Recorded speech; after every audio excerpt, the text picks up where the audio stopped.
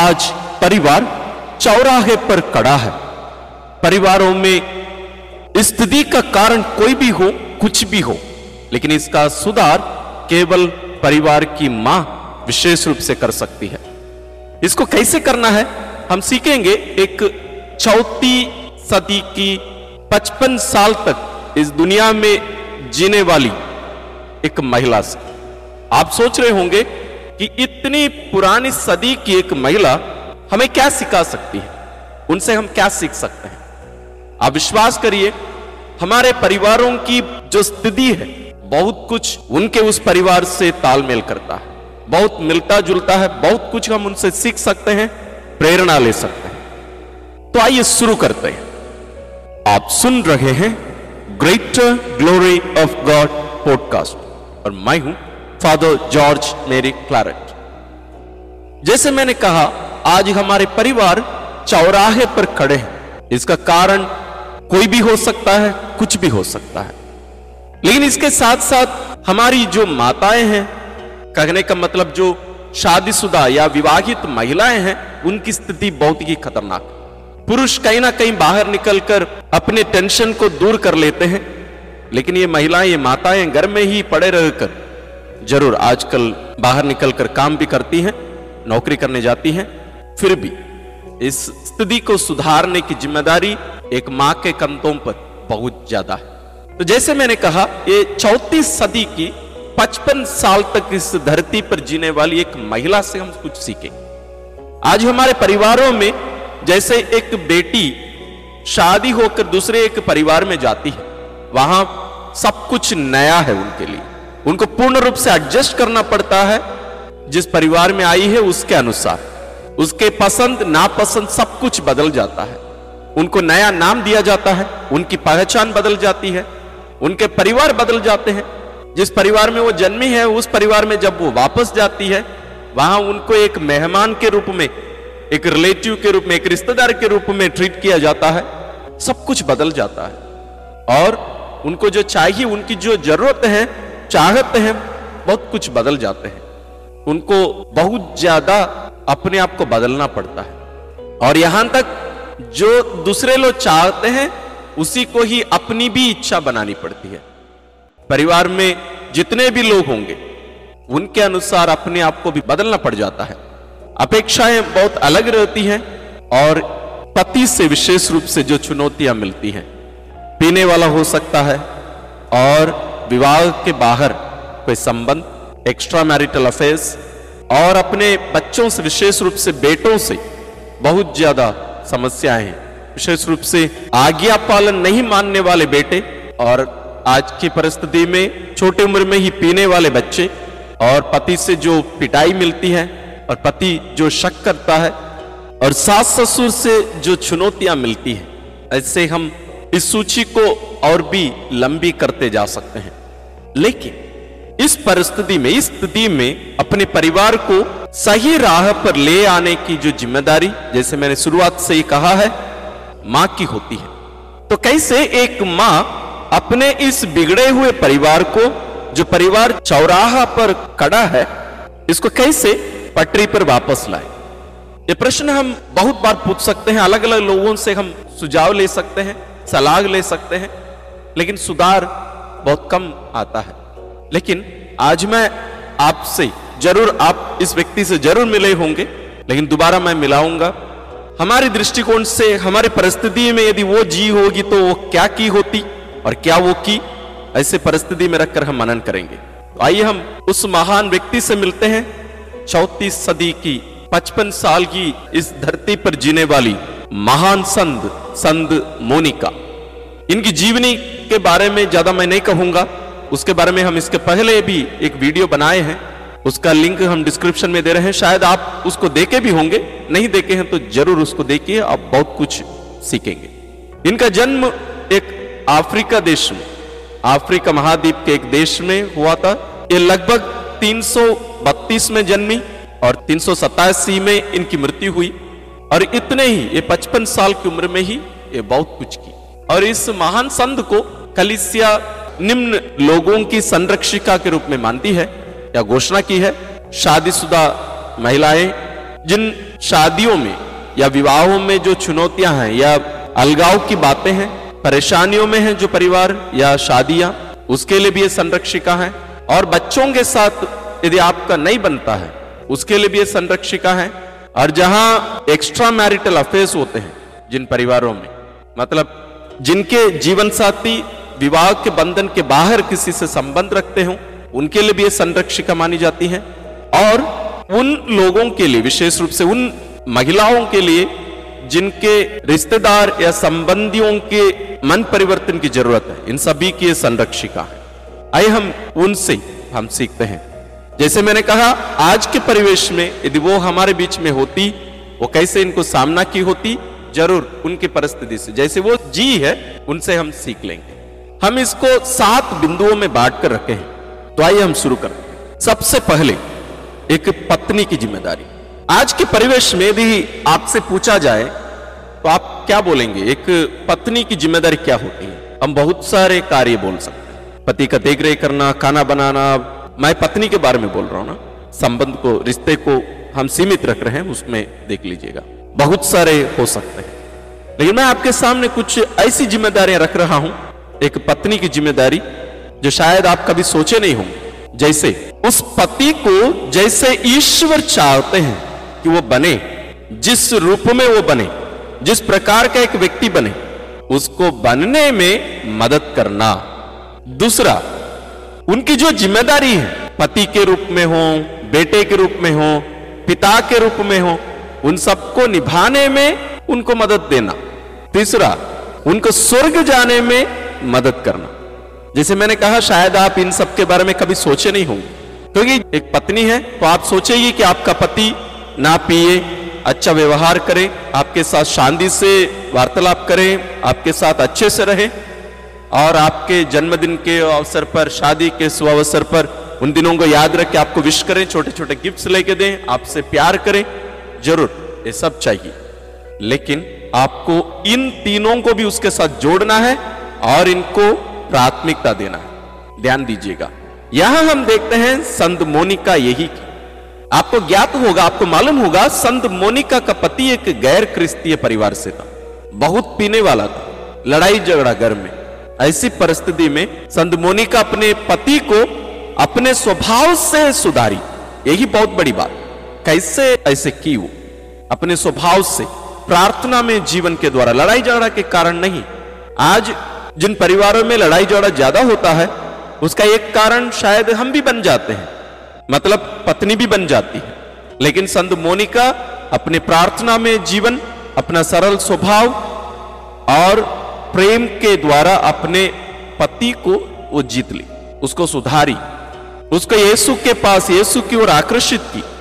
हर पत्नी को यह कार्य करना है। और जैसे मैंने 3 कारण, 3 लक्ष्य जो रखा, उस सबको संत मोनिका अपने पति के लिए की।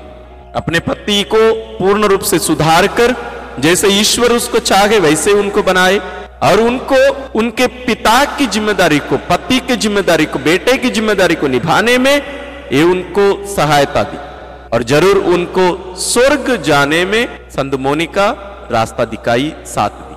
हम भी कोशिश करेंगे। दूसरा, एक माता की जिम्मेदारी। आज हम माता पिता बच्चों के लिए इतना मेहनत करते हैं, और यदि आपका परिवार शहर में है, बच्चों को सांस लेने के लिए भी समय नहीं। सप्ताह के दिनों में हो या रविवार के दिनों में, सुबह सुबह बच्चों को उठाकर ट्यूशन भेजो, स्कूल जाओ, स्कूल से वापस लौटने के बाद swimming, music class, English class, वो क्लास, एक क्लास, क्या क्लास पता नहीं। बच्चे लोगों को सांस लेने के लिए समय नहीं। और रविवार के दिन, उस दिन भी और भी बहुत सारे क्लासेस, और उसके साथ हमारे माता पिता कहेंगे, फादर जी आज एक दिन उसको छुट्टी मिलता है। बहुत कम हमारे बच्चे आज पवित्र मिस्सा बलिदान में सहभागी होने आते हैं। बहुत कम बच्चे धर्म शिक्षा में आते हैं, कैटेकिज्म क्लासेस। अब देखिए, जहां जहां हमारे शहरी पल्ली हैं और गांव में भी स्थिति यही है, जहां 1000 परिवार हैं, आप वहां कुछ 100 बच्चे भी नहीं देखेंगे। 100 भी बहुत ज्यादा है वास्तव। बहुत कम बच्चे, बहुत कम युवक युवतियां पवित्र मिस्सा बलिदान में सहभागी होने आते हैं। क्यों? उसका कारण आजकल हमारे माता पिता ही प्राथमिकता है। और इसके लिए बहुत सारे एक्सक्यूजेस दे सकते हैं। और हम देखते हैं धीरे धीरे ये बच्चे माता पिता के कंट्रोल से बाहर चले जाते हैं, उनके हाथ से बाहर निकल जाते हैं। आज गांव के भी स्थिति बहुत ही खतरनाक है, शहर तो और ज्यादा। छोटे छोटे उम्र में ही नशा के चंगुल में फंस जा रहे हैं, आदी बन जा रहे हैं उसके। हम ईश्वर से उनको अलग रखकर बच्चे लोगों को आगे बढ़ाने के लिए हम कोशिश कर रहे हैं। हम सोचते हैं कि केवल उनको शिक्षा देना, अच्छा कपड़ा दिलाना, अच्छा लेटेस्ट गाड़ी खरीद के देना, मोबाइल देना, उनको खुश रखना, जो उन लोग मांगे उसको देना, यही माता पिता की जिम्मेदारी। लेकिन मैं कुछ जिम्मेदारियों को आपके सामने रख रहा हूं।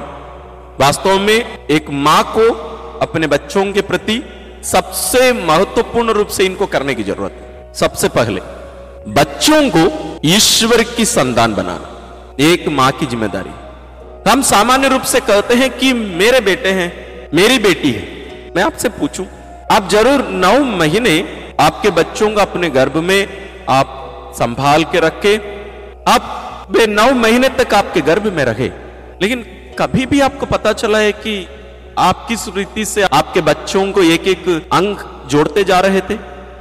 संतान जरूर माता पिता के द्वारा इस धरती पर जन्म लेते हैं, लेकिन आप उसका स्रोत नहीं है। कोई भी माता पिता नहीं कह सकते हैं कि बच्चे को मैं जन्म दिया। जन्म देने का मतलब स्रोत, मेरा कहने का मतलब हम केवल एक माध्यम है, एक माध्यम है। जैसे एक टैंक से, एक टंकी से, सिंटेक्स से पानी नीचे आ रहा है, किसके माध्यम से? एक पाइप के माध्यम से, और एक नल के माध्यम से उसको हम खोलकर अपनी जरूरत के अनुसार हम उसका उपयोग करते हैं। उससे जो पानी आ रहा है, इसको हम बच्चे के लिए संतानों के साथ तुलना करें तो वो जो पाइप और नल लगाया हुआ है, यही है माता पिता।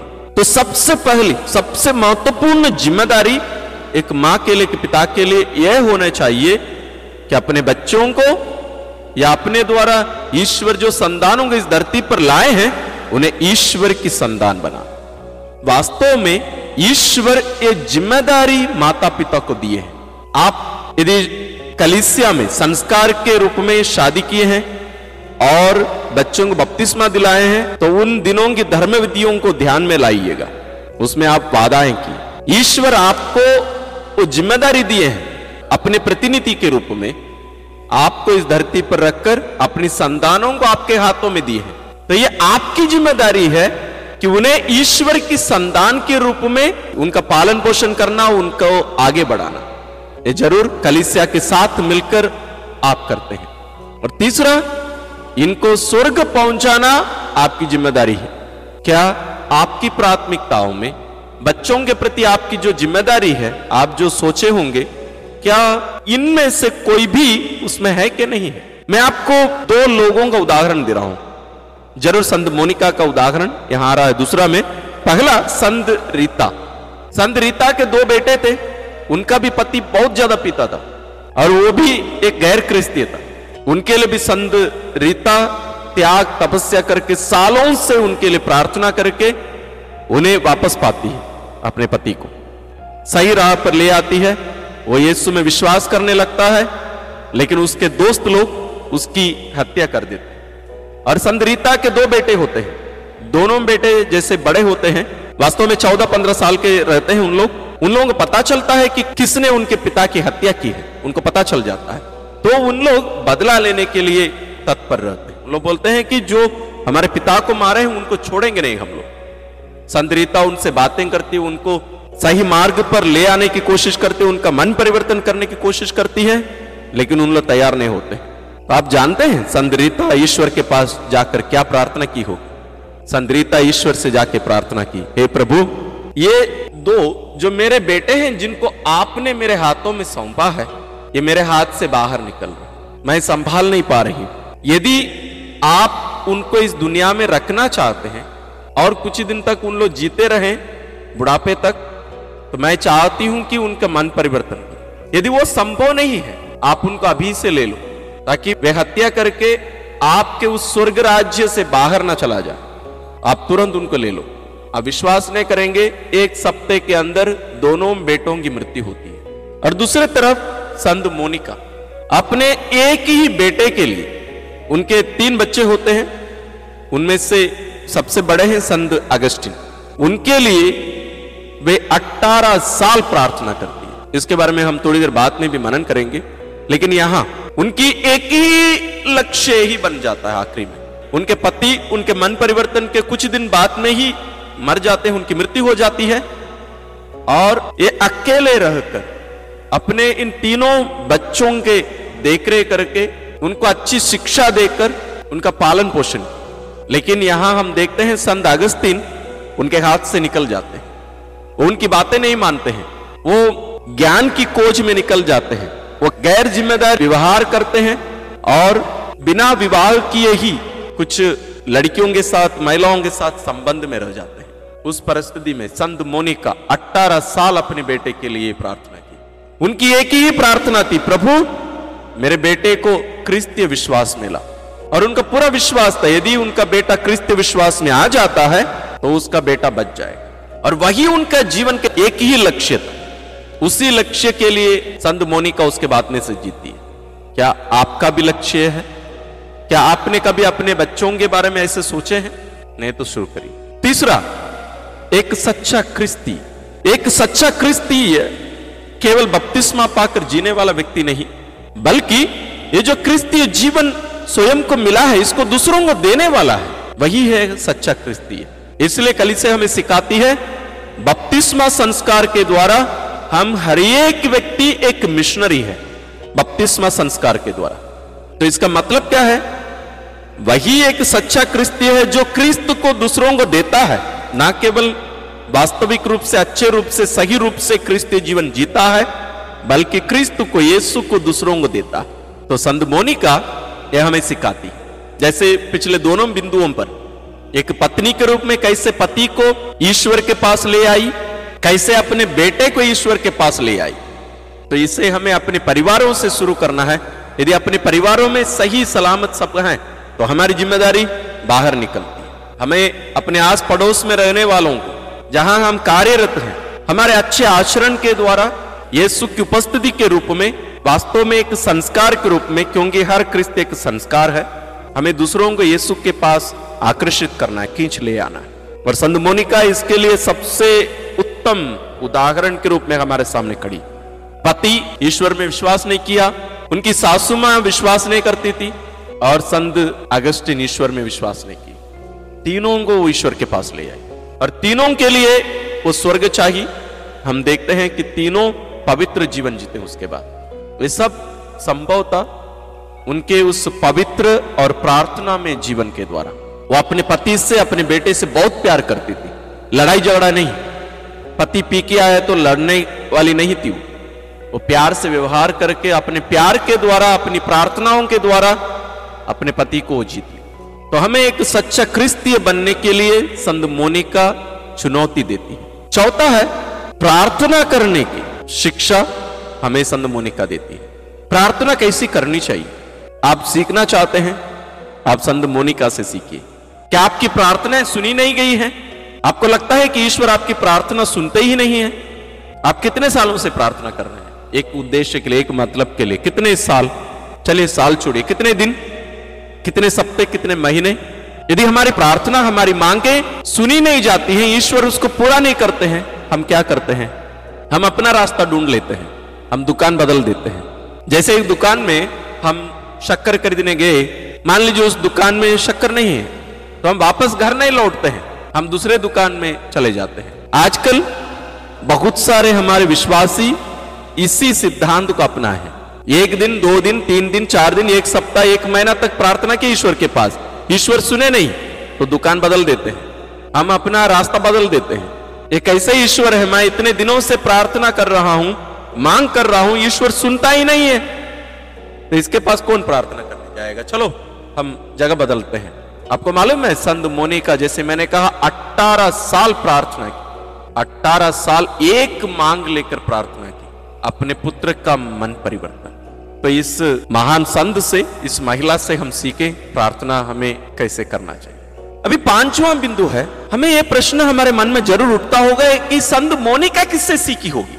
आज मैं आपसे कह रहा हूं कि हम सबों को संत मोनिका से सीखने की जरूरत है। लेकिन ये मोनिका, पत्नी मोनिका, मां मोनिका संत बनने के पहले ऐसी परिस्थिति में किससे प्रेरणा ली होगी, किससे प्रार्थना की होगी?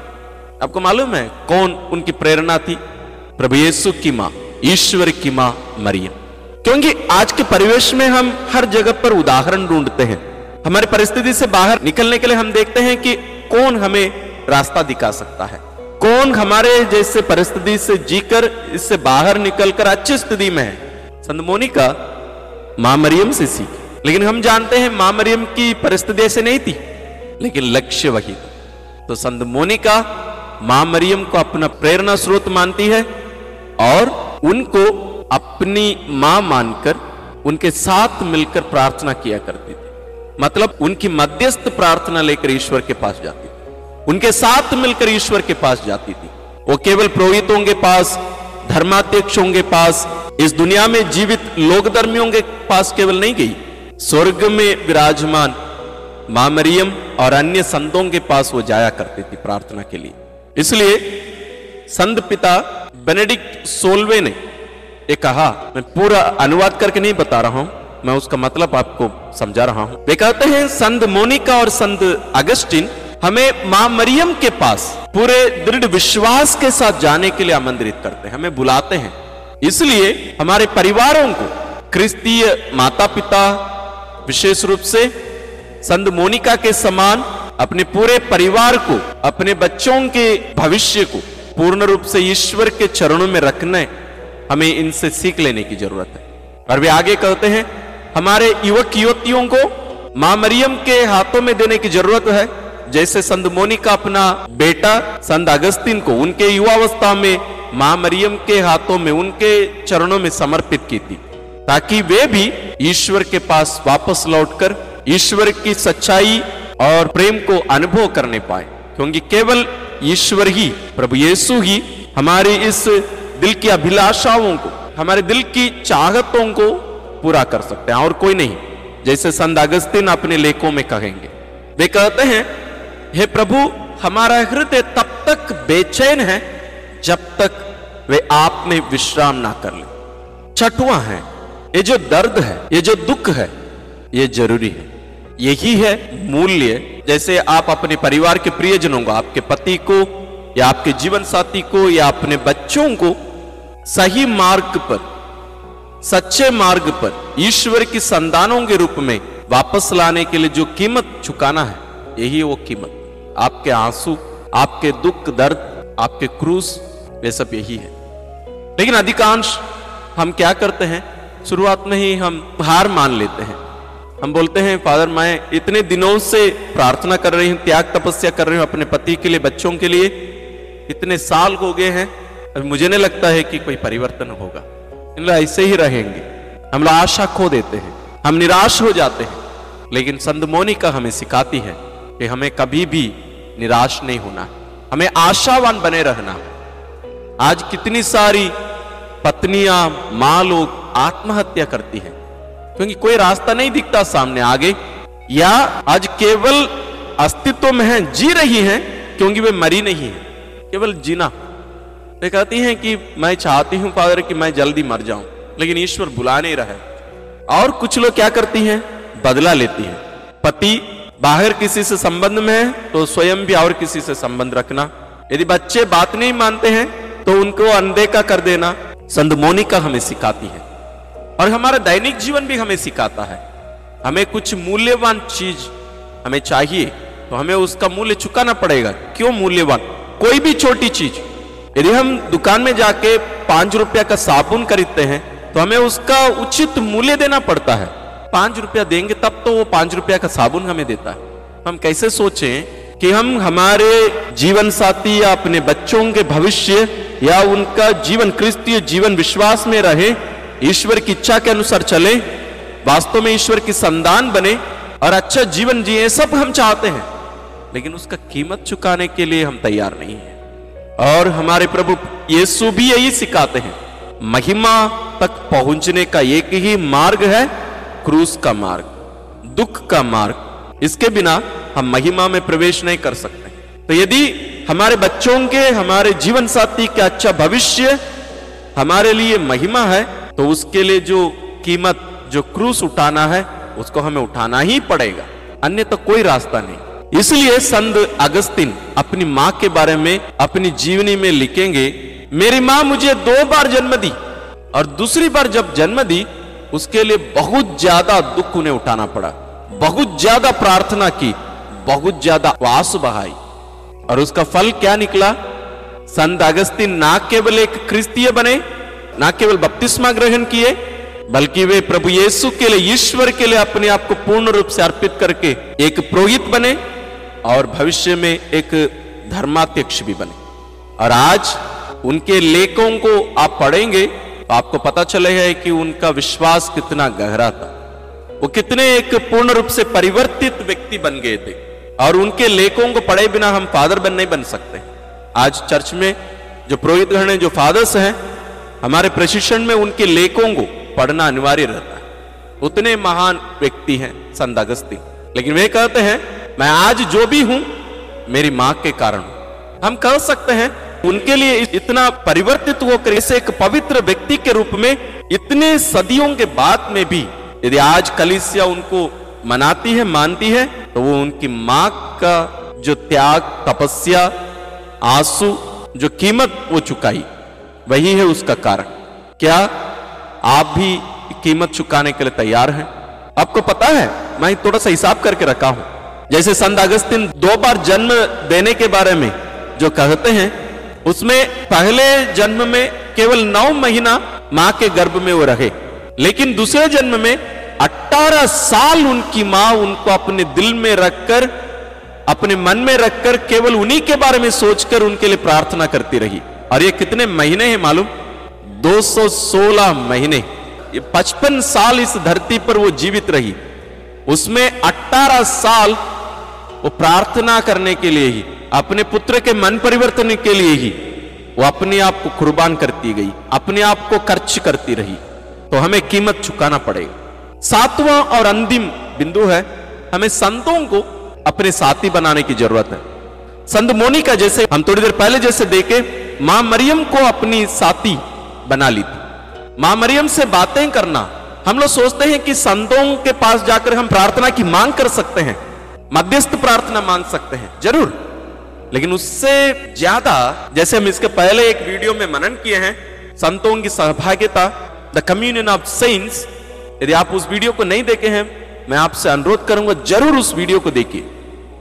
बहुत सुंदर, मैं नहीं कह रहा हूं क्योंकि हमारे द्वारा बनाया गया है, नहीं, उसमें बहुत सारी बातें हमें सीखने की जरूरत है। संतों को हमें अपने साथी बनाकर चलने की जरूरत है। इस दुनिया में हम जीवित लोगों को ही देखकर हम सीखने की कोशिश करते हैं। हम ये भूल जाते हैं जो संत लोग आज जो स्वर्ग में हैं, उन लोग हमारे जैसे परिस्थिति में ही रहकर या इससे भी खराब परिस्थिति में रहकर एक अच्छा जीवन जीकर आज स्वर्ग पहुंच चुके हैं। तो हमें उनका उदाहरण लेकर हमें चलने की जरूरत है वास्तव में।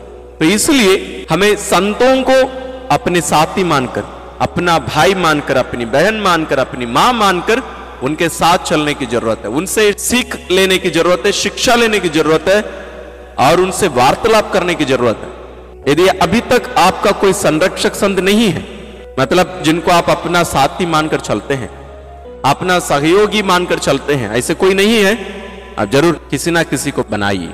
ये कैसे बनाए?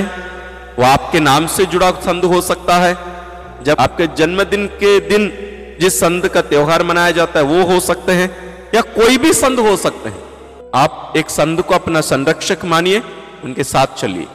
आप इस रास्ते में अकेलापन का अनुभव नहीं करेंगे, आप कभी निराश नहीं होंगे। जरूर उनके जीवन की परिस्थिति सब जरूर अलग रही होगी, लेकिन जब हम उनसे बातें करेंगे, उन लोग हमें सलाह देंगे। बात करके देखिए।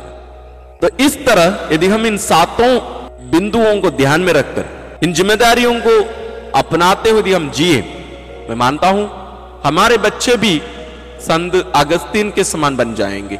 आपका जीवन साथी भी संत मोनिका के जीवन साथी के समान स्वर्ग पहुंचेंगे, और वही आपकी जिम्मेदारी है। तो मैं वापस उन 7 बिंदुओं को आपको बताना चाहूंगा।